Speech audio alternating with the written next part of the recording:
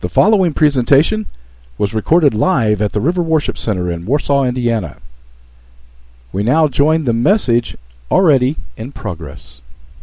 Those of you joining us on the podcast this morning, and we've had some technical difficulties. Hopefully, they're rectified, and the rapture didn't happen. Thank you for those of you who called to check on us. We love you guys, and we're back. And so, but I found out this week that I'm not quite as young as I used to be.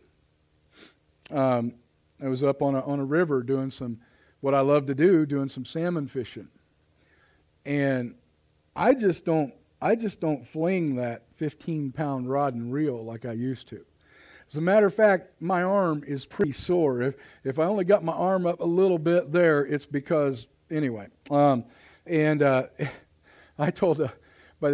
Pastor came up and spent Thursday with us, and when he left, Vanessa goes, I wish he could have stayed, and I wish he could have stayed too, because I was so tired the next day and my arm was so stiff, I don't think I could throw that thing much more.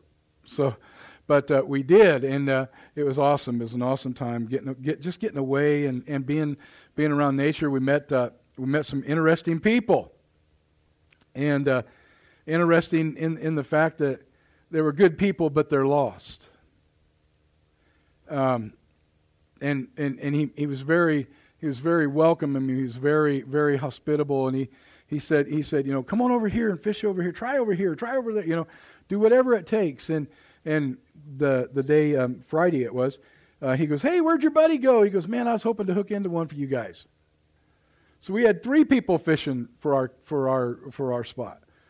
And then before we left on Saturday morning, the guys beside us, they said, man, if we'd have caught a couple extra, we were going to throw them your way. And it was like, people were taking pity on us. Not that we needed pity, but we must have looked pitiful. And so anyway, it was a good time. And we are so glad. Sometimes you take a break from the daily grind, right? Can anybody testify that the daily grind will wear you down if you're not careful? No matter what that is. My dad, when he was staying with my sister, just the daily grind, the daily routine, and he wasn't working anymore. He had himself, pretty much his own room and his own TV, and his biggest chore was going to the kitchen to get something to eat or going to the bathroom. And the daily grind was beginning to wear on him. We were created to fellowship one with another and with the Lord. We are social beings. This isolation thing that we've been going through because somebody thought it would be a good idea for everybody to stay apart and stay away, this isolation thing has caused depression to skyrocket. It's caused the suicide rates to skyrocket. We were caused to have interaction even with other people, even if it's just laughing at them. You ever look at somebody and say, "Oh my goodness"? We had a bunch of "oh my goodness" weekend. This weekend we have "oh my goodness" moments. You look at somebody and you're like, "Oh my goodness." Saw a guy. And last fishing story I'm going to tell you today, maybe. We saw a guy that was in waders, and the creek and the stream we were in, the river we were in, was only waist deep. He had chest waders, a foot. And right out in front of him, from me to Pastor Corey, he lost an expensive lure, got hung up on a tree branch. And he was like, whack, whack, whack, pulling that thing, and finally he just broke it off, and I'm like, what's wrong with that picture? A $10 bait on a limb, and you got waders on. Now, I'm not going to say which one, but when we were in a boat in Reelfoot, one of us got a lure caught in a tree, and so we just took the boat a little closer to the tree and pulled it off 3 times. Anyway. You know who it was? Oh, well, okay. You can see Ashley for the details, or Pastor Corey, because he's wanting to give it up right now, and I'm not going to confess. So anyway, all right. Are you glad to be in the house of the Lord this morning? Awesome. It is so good. I was glad when they said unto me, let us go into the house of the Lord. You know, we got here early this morning, and we got here early, and I was walking through. We always have a walk through, and we pray, and we, turn on the lights and the keyboards and all that stuff, and then I had a time to go out and sit on the bench out there and just pray, just meditate. And it's amazing what the Lord will show you if you just pause. Too many times we're so busy going about our daily routines. Too many times we're so busy that we just forget to take time to pause. Pastor was talking about stand still. Stand still and watch what the Lord will do. Stand still and know that I'm God. Be still, right? And if we just pause, why is it that the daily routine is pushing, go? I mean, you slide into the house at the end of the day, and you're worn out, and you're too tired to do anything, and the Lord's saying, hey, just stand still. Totally contradictory to what the world does. The world says, go, and the Lord's saying, stand still. I think if I'm going to start believing somebody, I ought to believe the Lord, amen? Just stand still. Just take a time to get away. Just sit on a riverbank in your lawn chair, throwing a $5 bait into a tree. $5 in a tree. I got a picture of it. I'll show you. This was one that even Pastor couldn't get out, unless we had the chainsaw, and then it would have messed up the fishing. And $5 in a tree. Whoever takes that tree down is going to get more than, because I looked up and there was more than just mine. That might be an investment. Give me $25 and I'll cut down the tree and make, $200 worth of lures off of it. I don't know. Anyway, I said there was a fishing story, sorry. But we need to take time. One of the greatest blessings that we had this week, at least for me, I had absolutely zero cell signal. No Facebook, no Messenger, barely a cell signal. And when I did I had to reboot my phone in order for it to activate and ping the tower. And then it sounded like a machine gun going off, a machine gun bell. Ding, ding, ding, ding, ding, ding, ding. I was like, whoa. But it was a blessing. Not that I don't want to hear from people, but sometimes you need to hear from God. And I think every day we need to set a time apart where we shut off all the technology, shut off the TV, shut off the computer, and just say, Lord, what do you got? What do you see in all of this? Because God is working in the middle of it all. Amen? We're going to find out about that in just a little bit. Go ahead and give me the first slide that we have there. This is our verse for the year. This is the verse that the Lord has given us. Has anybody got anything out of Matthew chapter 22 and verse number 37 this year? Has it focused us? This has been our focal point all year. And part of that is that we need, Jesus said to him, you should love the Lord with your God with all your heart, with all your soul, and with all your mind. Now Jesus is saying that. If Jesus says it, it's pretty important. Amen. You shall love the Lord your God. Now, if the Lord isn't your God, then you're free from this. If the Lord isn't your God, then you don't have to pay attention to this. If the Lord isn't your God, then you can let this go and you can let this slide, and it won't be any deterrent to you in your life. But if the Lord is your God, then we need to love him with all of our heart, with all of our soul, and with all of our mind. This is the first and great commandment. Amen? And every time we come together, we need to speak of our love for the Lord. Now, it's easy for us to speak of his love for us because he loves us with an undying, unquenchable love. But for us to speak of our love to him, right? When you're having a bad week, when you're having an engine slip off the chain and crack the transmission, when you're having the week of all weeks, Then's when we need to speak of our love for Him. I love you, Lord. I don't know why what's happening here. I don't know what's going on, but I love you, Lord. Amen. I love you in the midst of the flood. I love you in the midst of my storm. I love you in the midst when I'm hurting. I love you when I'm not feeling well. I love you, Lord. Right?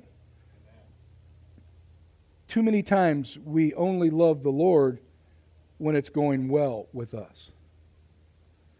What happens to our natural love if we only love, say, if I only loved Vanessa when things were going good? When things were going great, when we don't have any concerns, when the bills are all paid, when the kids are all well, when the house doesn't need painted or whatever. If I only loved her when things are going good, chances are pretty good she would think I didn't love her. Right? We meet the Lord a lot. Sometimes the only time He ever hears from us is when we have a need. Sometimes the only time the Lord ever hears from His people is when they're in a crisis. Well, then you would have thought 20 and 21 would have been the time that everyone would have got right with the Lord. I'll just let that hang there for a little bit.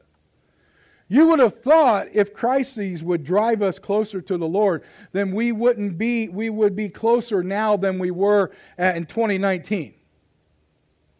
So it's not just crises. It's got to be something else. Used to, I remember my first visit ever to an emergency room, I broke my arm.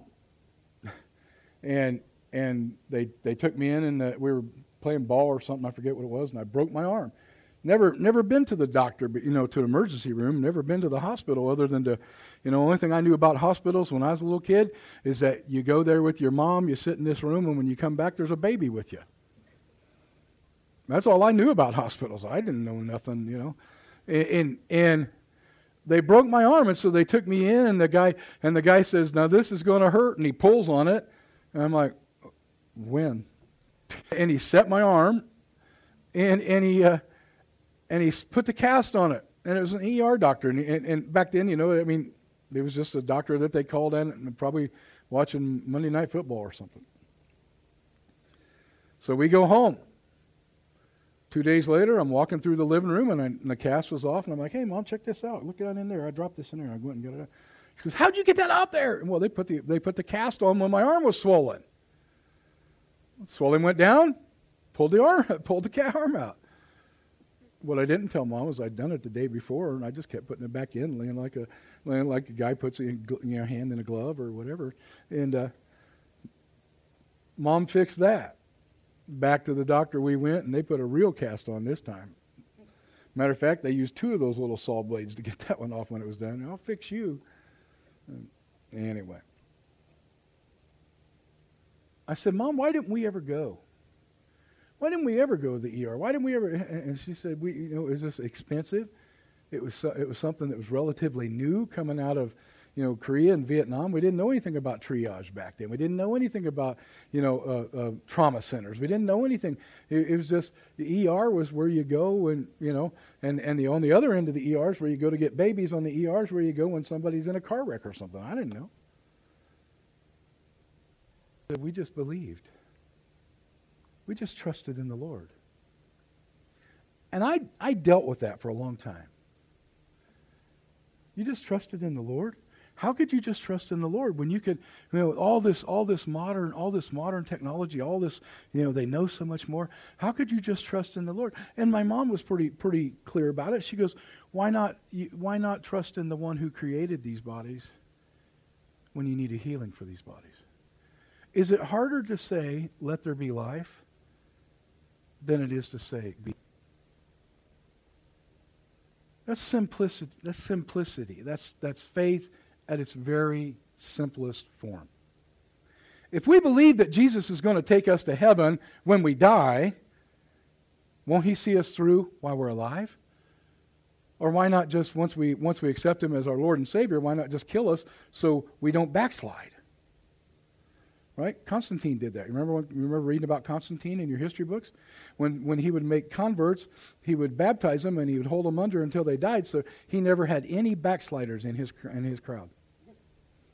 They would send them right to heaven. Not sure that that's how you do it. That's not what they taught us, and thank God for that, right? I mean, else who would want to come to? Well, I don't know. There's still a bloody religion going out there, and people are going to it every day. So, just throwing that out there. Maybe this gospel of love and peace isn't for everybody. Go with me to Ephesians chapter 4. We're going to begin reading in the 14th verse. Ephesians chapter 4, verse number 14. I won't say anything about the Right Bible being page 1793, because that would just be crass.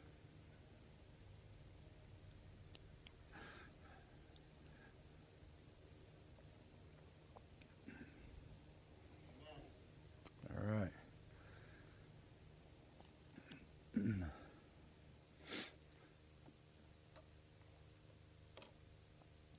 Ephesians 4, verse 14.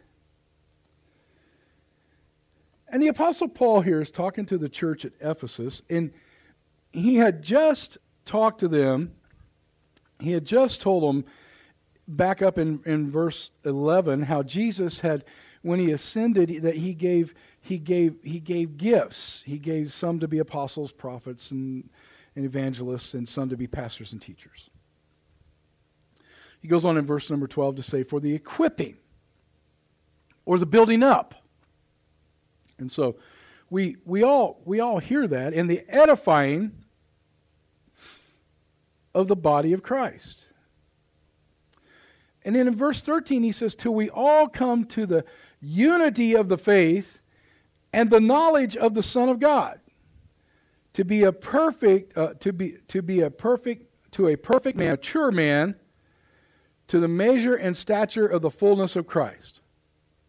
Now, this seems out of place if you look at it in the context of what the Apostle Paul is talking about. He said, when Jesus ascended, he gave gifts to men, and then he talks about why he did it. He did it for the equipping, of the saints, and for the work of the ministry, for the edifying of the body of Christ. Who's the body of Christ? We are. That's why Jesus gave gifts to men. That's why Jesus gave for the edification, for the building up. He says, until we all come to the unity of the faith and of the knowledge of the Son of God, to a perfect man.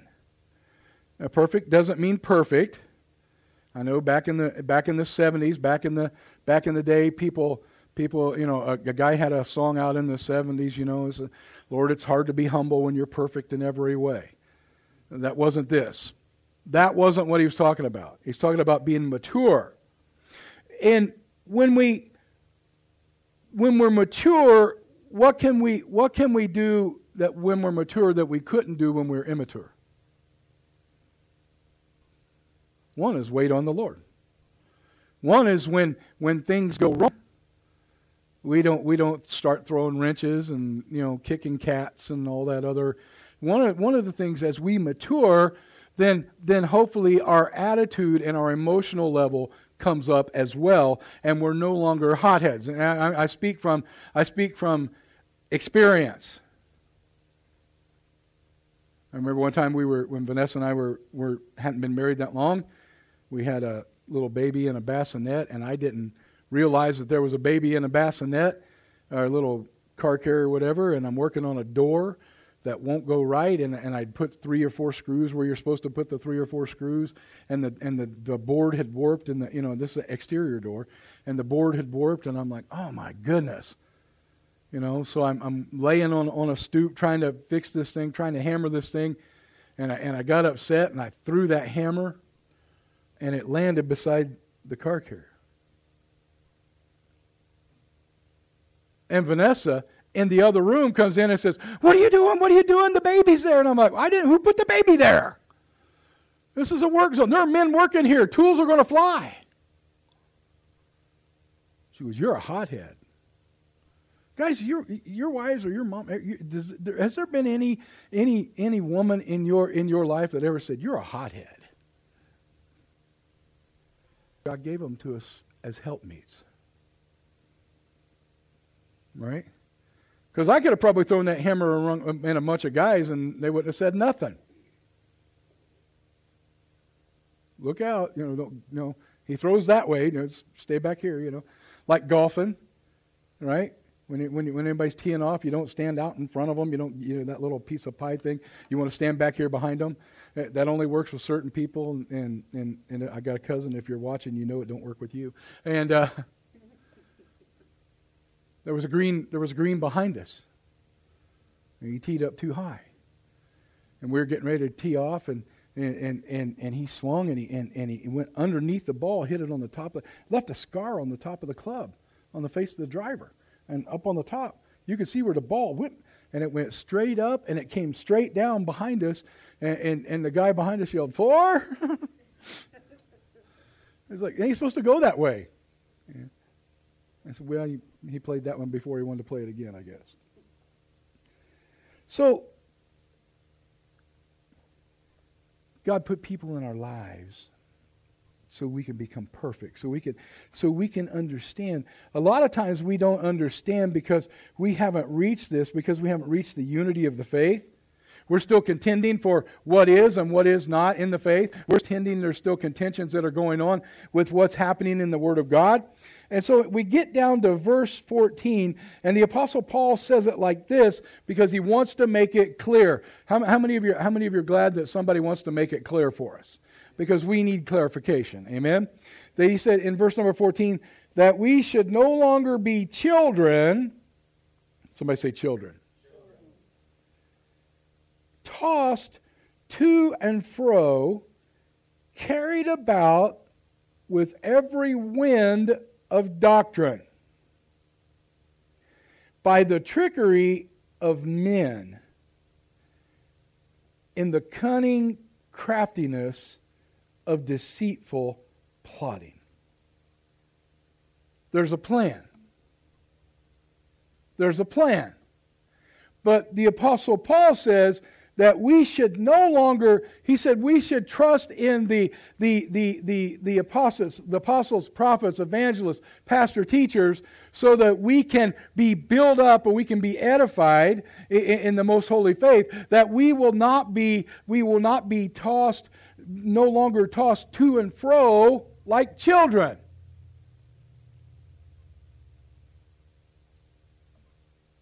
Do we struggle with that? Do we struggle with, oh my goodness, hear this? Did you hear that? Did you hear this? Just understand then that there are doctrines out there that are not of God. And there are some people that use trickery. Can you believe it? Trickery today? Who can fool anybody today? I mean, seriously, who can? We're way beyond being fooled, aren't we? We would never think that an election could be stolen. That's impossible. No trickery there. And the cunning craftiness, wait a minute, of deceitful plotting. What did the Apostle Paul know 60 AD that we don't? That the answers are found here. Amen. The answer is found here. The answer is not found here. The answer is not found on my phone. The answer is not found on any of the networks. The answer is not found. The answer, going back to the 60s, the answer, my friend, is blowing in the wind of the Holy Spirit. Now, I added the Holy Spirit because Peter, Paul, and Mary wouldn't, or whoever was it. The answer is in Christ. And on Christ, the solid rock I stand. All other ground is sinking sand. And if we're standing on other ground, then we're destined to have the results of the one who builds on that shaky ground. The wise man builds his house upon the rock, that rock being Christ Jesus. But the foolish man builds his house upon the sand. Now, I don't know if you've seen it lately, but up where Pastor Steve and Diane live, the walls, the hills, the coastline of Lake Michigan is eroding. $1 million homes are slipping into the lake. They were built on shifting sands. Lake Michigan is like the biggest sand quarry ever. And they were built on shifting sands. I've seen homes in Kentucky that half of them are hanging out over a cliff, but they're on a rock, and they've been there for 100 years. You can go. I'm thinking down around Martin right now. You can go and you almost drive under and look up, and there's the house. I mean, it's up on a hill, but it's been there for nigh on to 100 years because it's built on the rock.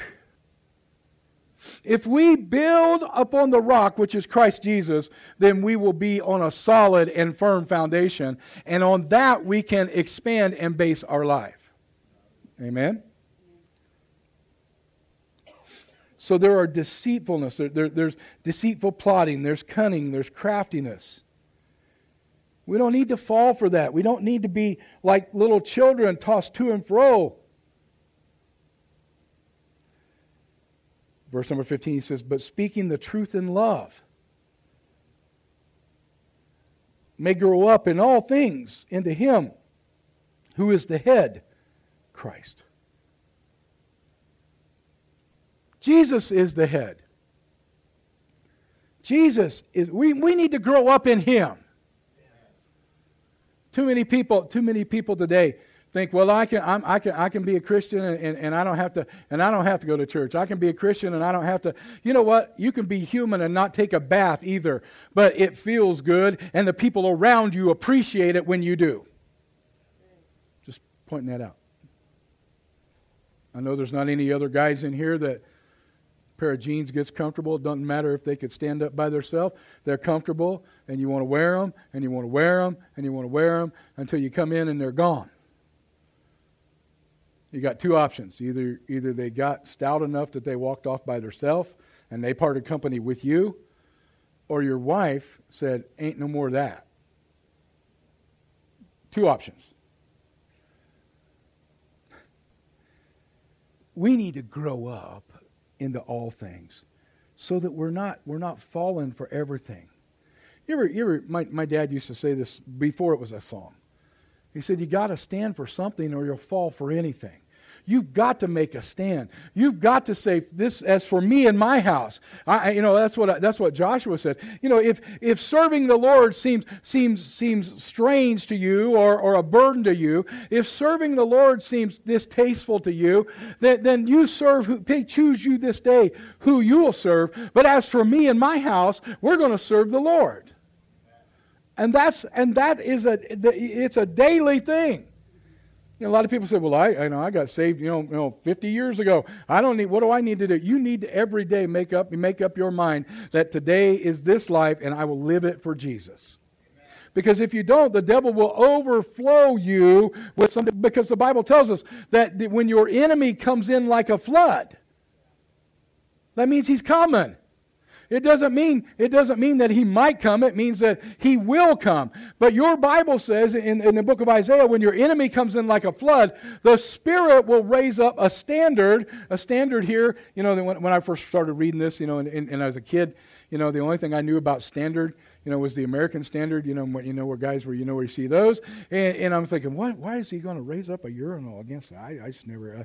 But as I grew and I matured and I studied the Word of God, I realized that standard there is a war banner.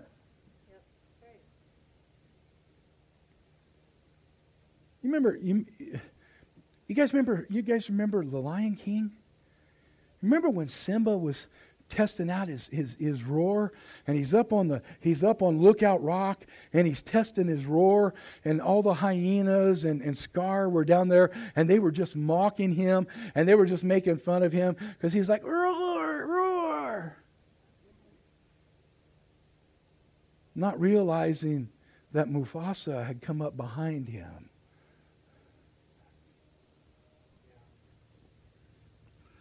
And the next thing you hear is a roar, and all the hyenas and Scar, and they all run. And Simba gets to walk away proud, and he turns around and walks into his dad.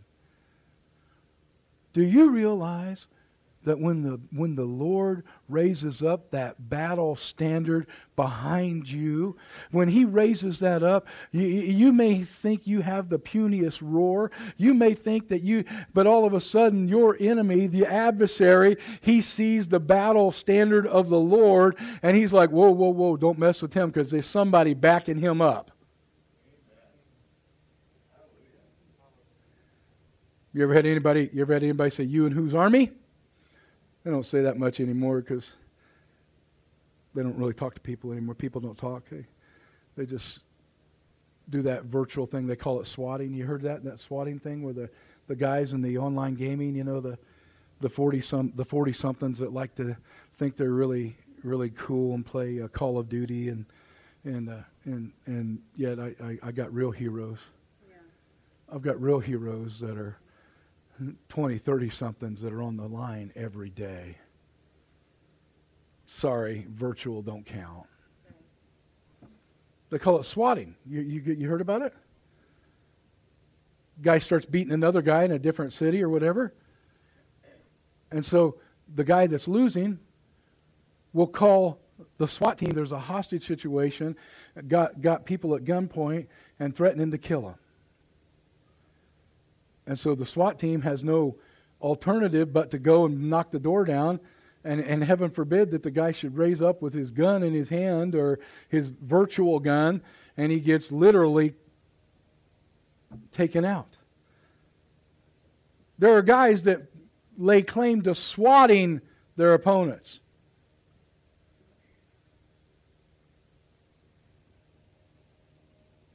Aren't you glad that when we grew up,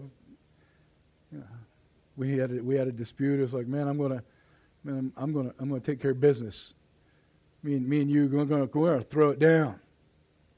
Somebody said, "You and whose army?" I finally found the answer to whose army, because I am a member of the army of God, the Lord's army. We used to sing that song with the kids when we were youth pastors. We used to, I'm in the Lord's army.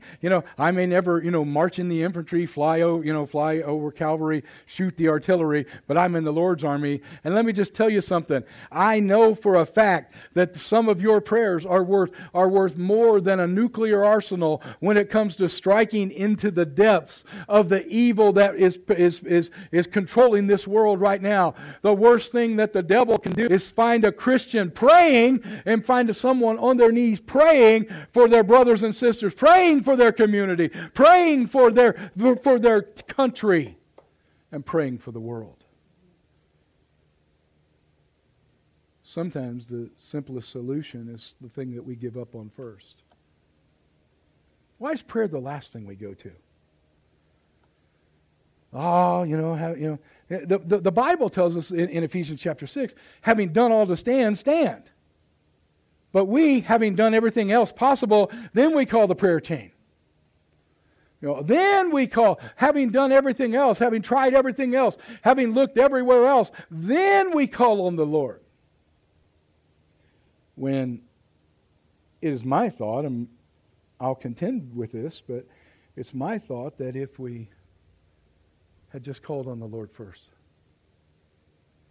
had we sought the Lord first, if we seek first the kingdom of heaven and His righteousness, then most of these things will be added to us.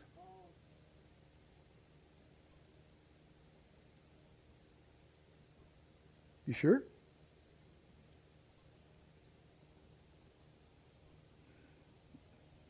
Is it working? Is it working? Is it working? Let me just tell you. We left out of here on Tuesday afternoon. Chose the absolute most washboard bumpy road that we could have chosen. not by choice, but we thought, well, it'd be faster to go this way. And Google Maps, said it was faster this way. We can save 10, 15 minutes this way. Ooh, boy, 10, 15 minutes. We get there after 2 or 3 hours worth of delay because of the construction that we didn't know about. We pull into the campground, unhook the trailer that's pulling the truck, back the camper into the spot, and I think, something doesn't look right about that 2 5/8 ball on that receiver. And I go over, and that 2-inch nut on the bottom of it had about a turn and a half before it completely fell off. And I was taking it easy, 70 miles an hour. But in Warsaw, we prayed, Lord, watch over us safe. And 4.5 hours later, we found out that he did.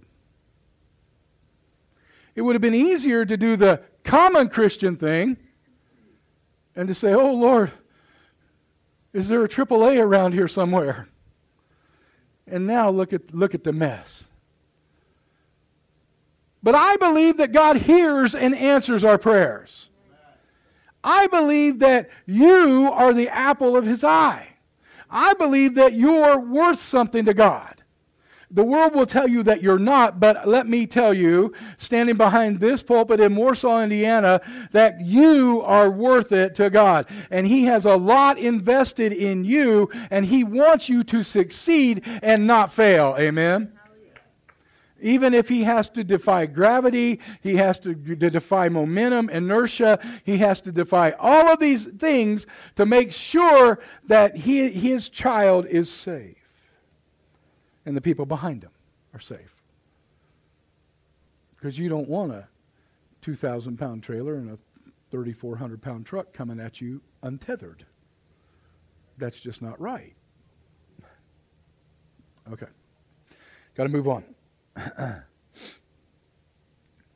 15 says, now remember, the head is Christ, from whom the whole body is joined and knit together by what every joint supplies according to the effective working by which every part does its share, causes growth of the body for the edifying of itself or building itself in love. We need to build ourselves up in this love. We need to build ourselves up in this, the edifying of the body. It causes us to grow. This I say, therefore, and testify in the Lord, that you should no longer walk as the rest of the Gentiles walk, in the futility of their minds. Futility of their mind. Has anybody been baffled by anything that's going on in the past 1.5 years, 2 years?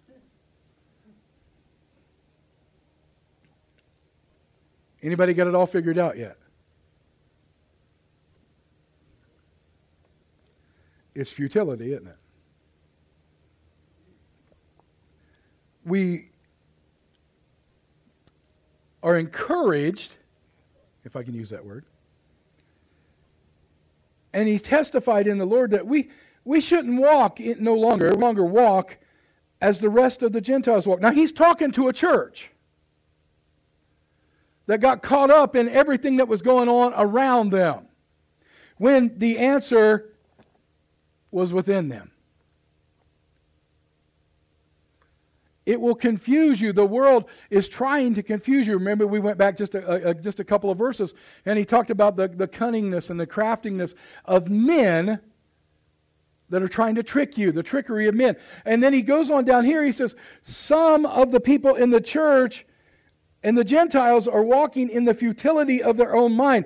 There are certain things that have to come to pass before Jesus can return. You understand that? And when we see them, we shouldn't go, I guarantee you this morning that the Lord didn't wake up, obviously, He didn't look and say, oh my goodness, I never saw that coming. And if we'd have been in His Word, we could have said right along, look at that. It's right in the Word. It's in there the whole time. And all we had to do was open up the Word, open up the Scripture, and say, wow, this is what that means. This is what that means. And we stair-stepped it down. Now, for how many of us was it a lot easier after we went through the end times teaching? How many of it has it been a lot easier? Now, it took a while to get our minds around it, but our heart was willing to, wasn't it? Because our heart said that there is truth here. Our heart knew that there was truth here. Too many times when we try to wrap our head around it, we just might as well bang our head against this pulpit or against that brick wall back there. But your heart is a willing pupil, isn't it? Because it understands and knows the things of God. It's written on our heart. Even in the most remotest of peoples, in the most remote tribes, do you realize that they know it's wrong to steal? They know it's wrong. Brother Summerall talked about going on a trip into, I think it was in the remotest parts of Indonesia, and he came up to the chief and he was trying to witness to the chief. And the chief was like, no, you don't need to. Yeah. And he said, and the chief liked him and he had favor with him. And he said, well, you can have anything you want. And he says, I want her. And he pointed to the chief's wife. She goes, no, she's mine. And then Brother Summerall said, I want her. And he said, no, she's mine. How did, and he said, would that be wrong? And the chief said, yes, that's wrong. That's not right. And he goes, how do you know? Well, everyone knows, he said. And Brother Summerall used that as a launching pad for the ministry of that tribe. And he said, because it's written in your heart. God's law is in your heart. We all know that it's wrong to steal. We all know that it's wrong to kill. We all know that it's wrong to cover your neighbor. It's wrong to commit adultery. It's wrong to. We all know that we need to honor our mothers and our fathers. We all know that. How do we know that? It's hardwired, right? Even before I spent some time building computers, and even before you turn on a computer, how many of you ever?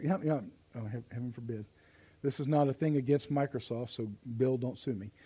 How many of you ever had Windows crash on you and you turn it on and nothing comes up, nothing happens? The computer will still come on.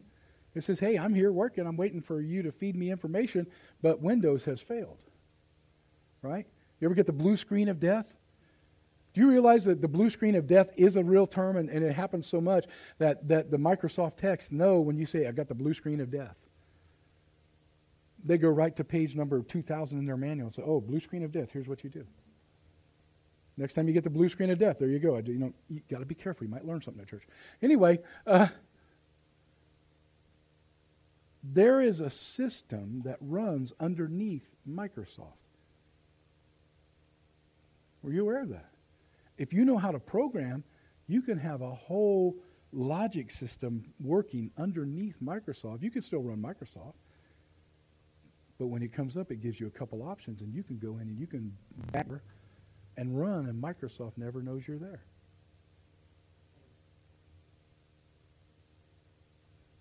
I'm not even talking about DOS. I'm just talking about there's like Linux, and there's a programming network that you can run.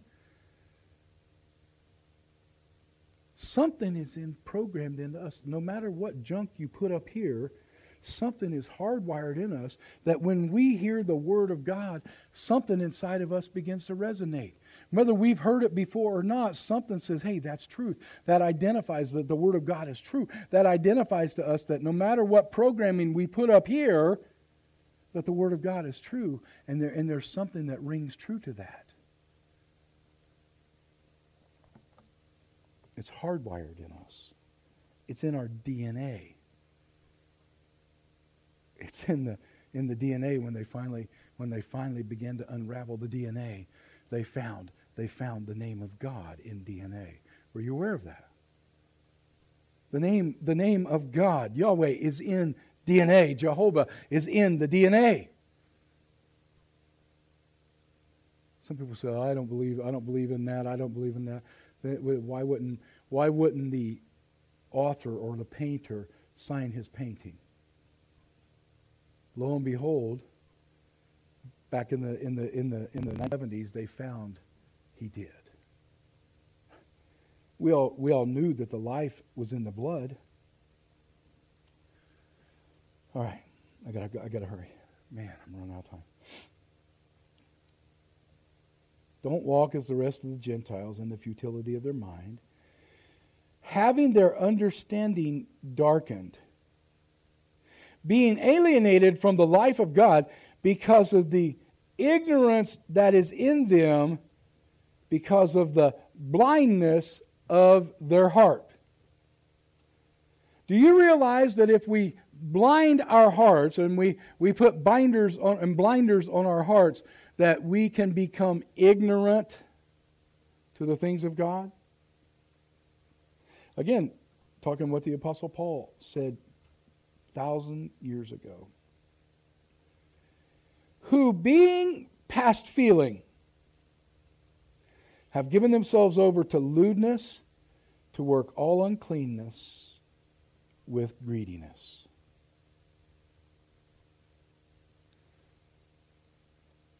Let me just say, if it wasn't for the love of money, there would be cures for cancer. There would be cures for diabetes. There would be cures for every disease. But it's the love of money. Greediness.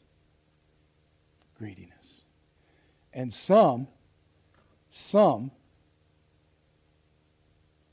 uncleanness, talking about this latest virus that was created for who knows why and who knows what reason.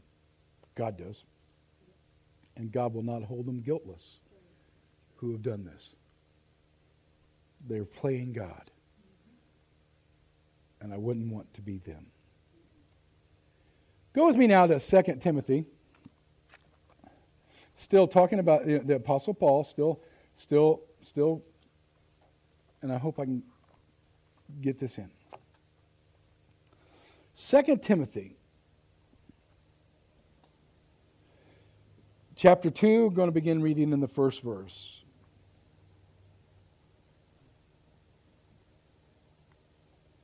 Now, a lot of people, while you're turning there, a lot of people think that 2 Timothy, and it is true to take this track. A lot of people think that this was by the Apostle Paul to a preacher, and it was. Timothy was a young pastor. It is also the only book in the Bible that the Apostle Paul wrote that was specifically to a person. Okay, but it was used as a training manual, and I remember Pastor Burkhart used to take us there when we told him we were feeling the call to preach in our lives, and when he would have people be deacons and elders, he would always use the book of Timothy because it is for the training and the edification of pastors and teachers, men and women of God. Right? But it is not only exclusively for men or women of God. Amen? Can you say amen to that? It's not exclusive. So that means that we can read it and we can glean from it the knowledge that was intended for the body today. Okay?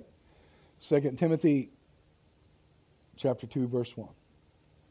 You therefore, my son, be strong in the grace that is Christ Jesus, that is in Christ Jesus. And the things that you have heard from me among many witnesses, commit these to faithful men who will be able to teach others also. Commit these. Commit what? These things that we're being taught. These things about the end times. These things about driven by eternity. Commit these to faithful. You're not learning just to get a better learning, so you can say, "Hey, I've had that." I know a lot of people. They want to put a notch on their Bible cover. Oh, I've been through that. I've been through that. I've been through that. And I was, kind of chiding Luke a little bit during announcements. I'm getting so much more the second time through. A lot of people, when they go through the Bible readings, and one of the reasons that I was so reluctant in going through the read the Bible through in a year, if you don't have a map and you don't have a plan and you just start reading it, a lot of people do it like they just do it like they're doing laps or running laps. And I'm not saying that that's not profitable, but if you're just reading the Bible to just read the Bible and you're not really studying it, like when we go through it the last couple of years, we went through it in depth. I mean, we went through it to write out all the verses that we're going through, to write down the references, and that was a heavy study. To write down the verses we wrote down in the river in 2020, we wrote down every verse and the reference verses beside it.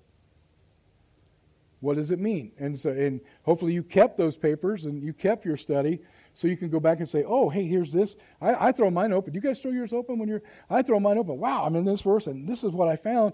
It took us a year to do it, but now when we need it, it's referenced and it's in our own handwriting. Isn't it amazing? Did you know that when Harvard University was first founded, that in order to graduate from Harvard with a degree at Harvard, every student, and at this time it was an all-male college, every student had to translate the Bible from the original Greek text into their own language before they could leave, before they could graduate. Isn't that amazing? You know what's really strange? In the 200 and some years since then, they've now got an atheist as their chaplain. I don't need God to be good. No, you don't. But you need God to get into heaven. Right. Just let that sink in a little bit. You need God to get to heaven. All right. So that we may be able to teach others also. You therefore must endure hardship as a good soldier of Jesus Christ. Whoa, there's that army thing again. We're soldiers. No one engaged in a warfare entangles himself with the affairs of this life.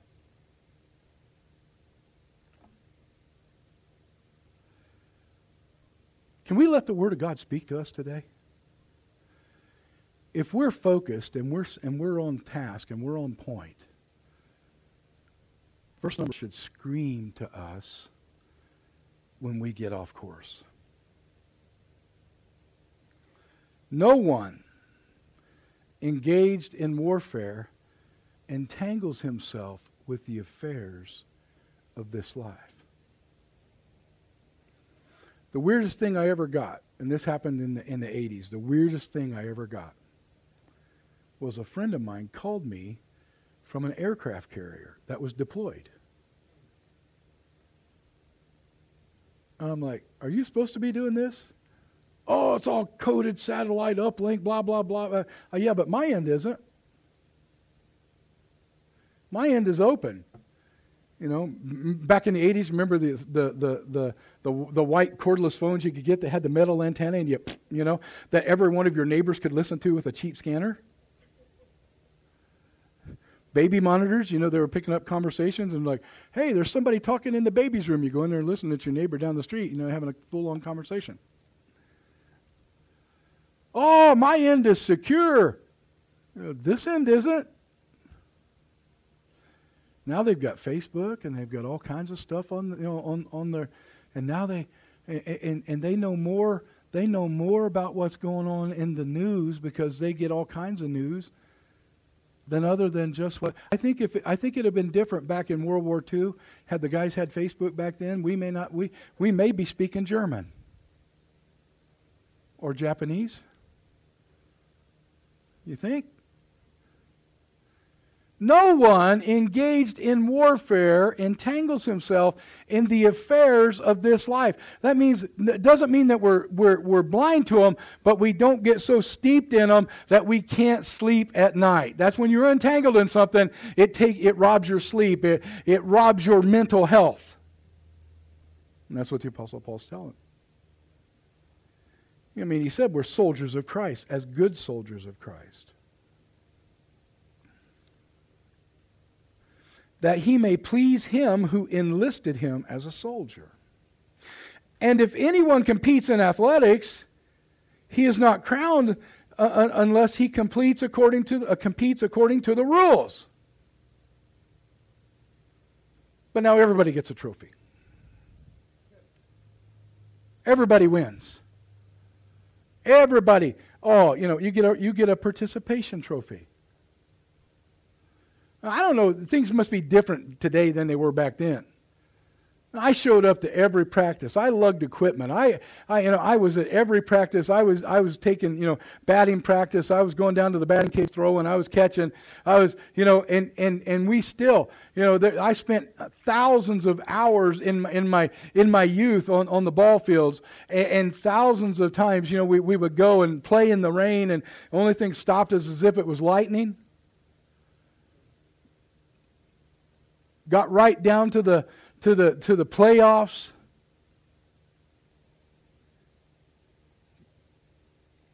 Came in third and got a medal.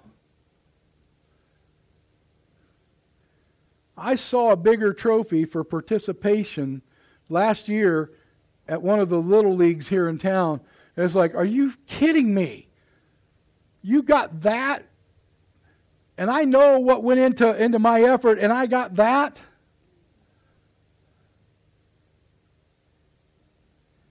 I had an engineer I used to work with, and he's retired now. You see, we don't strive for excellence anymore. And everyone is a champion if you lower the standard enough.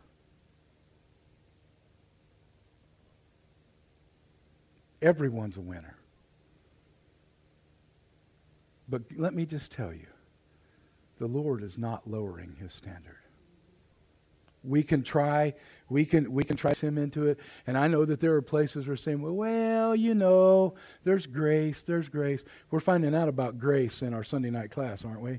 We're finding out about what happens to people who are far too dependent on God's grace. They're called deceived, aren't they?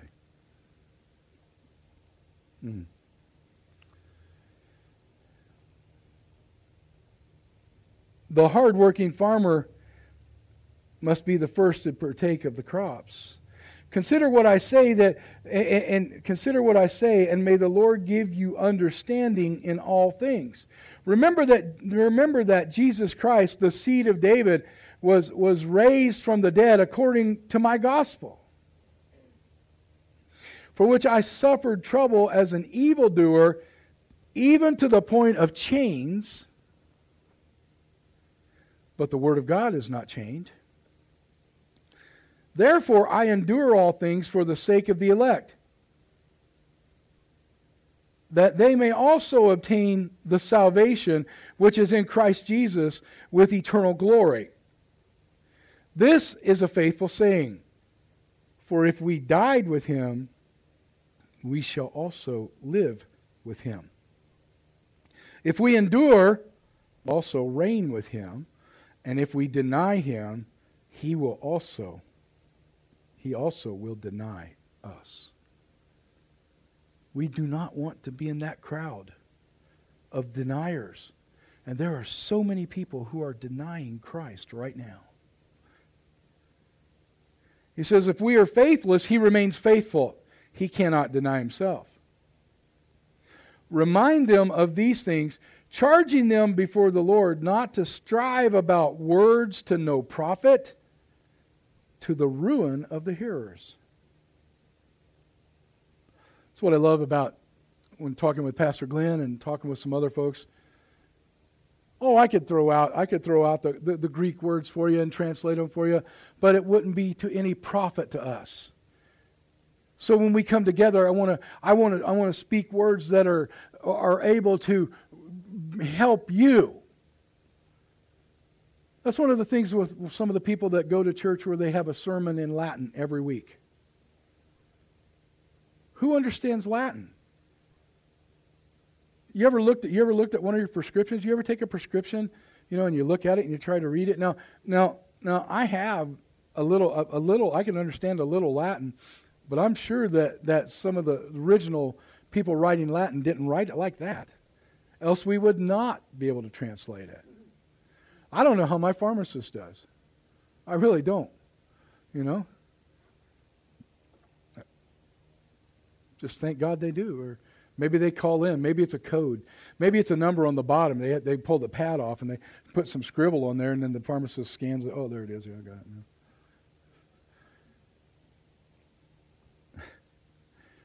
And I want to be able to, I'm not going to worry about the words, I want to charge them before the Lord, not to strive about words. Too many people get off on a rabbit trail and go that way, and we don't want to do that. Be diligent to present yourself approved to God, a worker that does not need to be ashamed, rightly dividing the word of truth. But shun profane and idle babblings, for they will increase to more ungodliness, and their message will spread like a cancer. Hymenaeus and Philetus are of this sort. They tried to impress each other with big words. When you try to impress some people with big words, you ever have anybody that tries to impress you with their words and they use the wrong word, or they put it in the wrong context, and you're like, oh my goodness,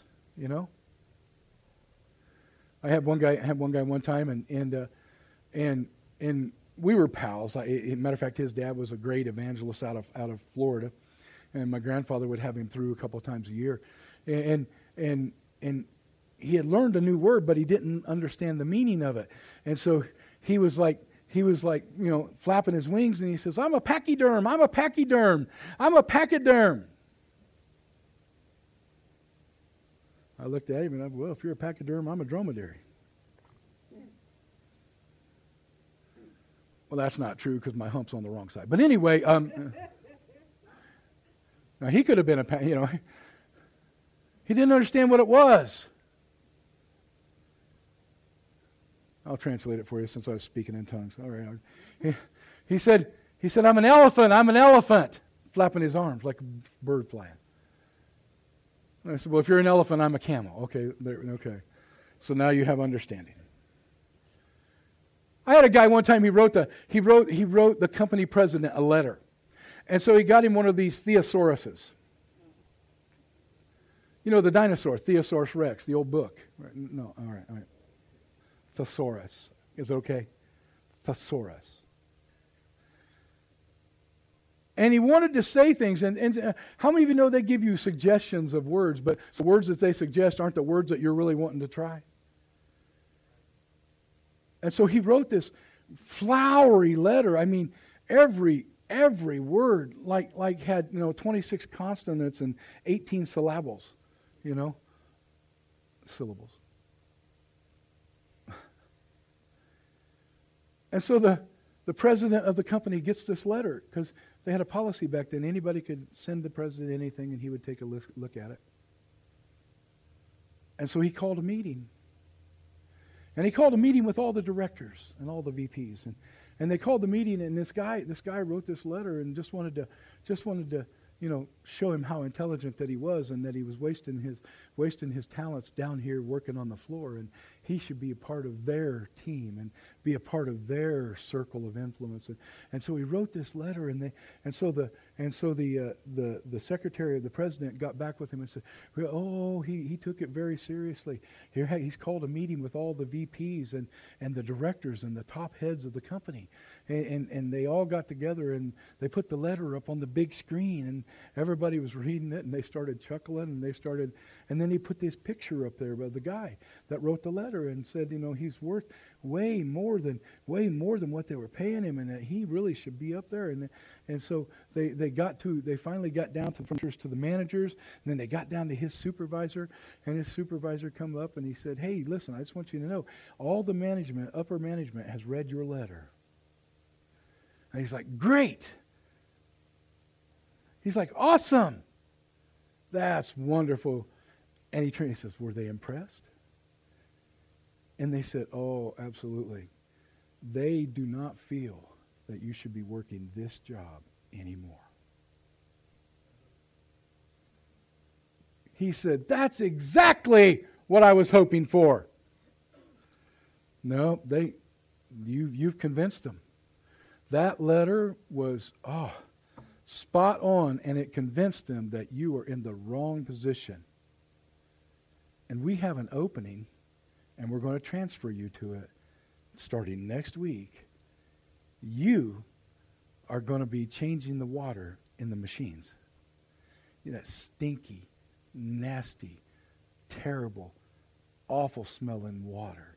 If you go in tonight, in the shop tonight, where they have to change out that water, it smells like a cesspool all the way down the whole west side of the plant. Oh, you're in the wrong position. This is where you need to be, because this will keep you busy for the every day, for 8 hours a day, and you won't have time to write flowery, stupid letters.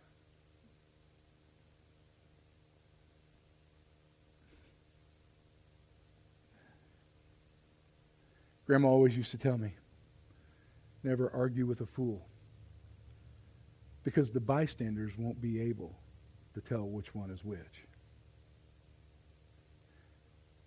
Some people said silence is the best thing. When you don't know what to say, don't say anything. When you don't know a subject, don't say anything, because if you say something, you'll let them know what you don't know. The same guy came across, obviously they didn't put him in the stinky job. A couple of years later, he come into my office, and he was getting his review, and he goes, man, this job, you guys aren't paying me enough. You aren't. And I asked him a question. I said, so what you're saying is that you think we're not paying you what you're worth. Now, this is after the letter. He's like, I don't. I'm working way too hard. I don't think you're not appreciating me. I said, let me ask you an honest question. And he's sitting right across my desk. I said, let me ask you an honest question. You don't think what you're worth as a company? No. I said, okay. I said, if I were to pay you what you're worth, would you be able to live on that? He thought about it for a minute. When you talk, what are you saying? I'm saying because we have differing visions, differing explanations, different understandings of worth. You think you're here. The company doesn't think so. You think you're here. The company doesn't see it. Well, I don't think I like that. I'm just telling you. Let me give you the best advice I can give you. Make yourself valuable to the company. Not valuable to yourself, because you're always going to overvalue you. Now, it's amazing that the guy wasn't a Christian. The guy was not a believer. Because Christians have a different way, don't they? We devalue ourselves, don't we? Sometimes, we get into the Martin Luther thing, and we think of ourselves as, oh, such a worm as I, But let me just tell you something. I don't think that Jesus died for worms. And like I said a couple of weeks ago, when it comes to us, when it comes to everyone in this room, when it comes to everyone on this planet, you cost the Lord the same price as an Apostle Paul. He didn't get you out of the bargain bin. He didn't pull you out. It cost him the same price as an Apostle Paul, as an Apostle Peter. You are worth something to the Lord. Now, I don't say that so everybody will get all puffed up. We're going to talk about this on Wednesday night. We're going to come back in. We're going to hit it hard on Wednesday night. But let me just tell you that the Apostle Paul knew his worth, knew his place, but he knew that Jesus loved him. Amen. He said, Hymenaeus and Philetus are of this sort, who have strayed concerning the truth, saying that the resurrection has already passed, and they overthrew the faith of some. There are people out there today, and I'm going to stop right here. There are people out there today that are overthrowing the faith of some by saying, oh, what is going on in the world? Oh, what is going on? Let me tell you, we're right on track, right where Jesus said we would be. Matthew chapter 24, we are right on track. If you don't know what's going on in the world today, then reach out to us. We'd like to tell you. We'd like to help you. But there is help to be found.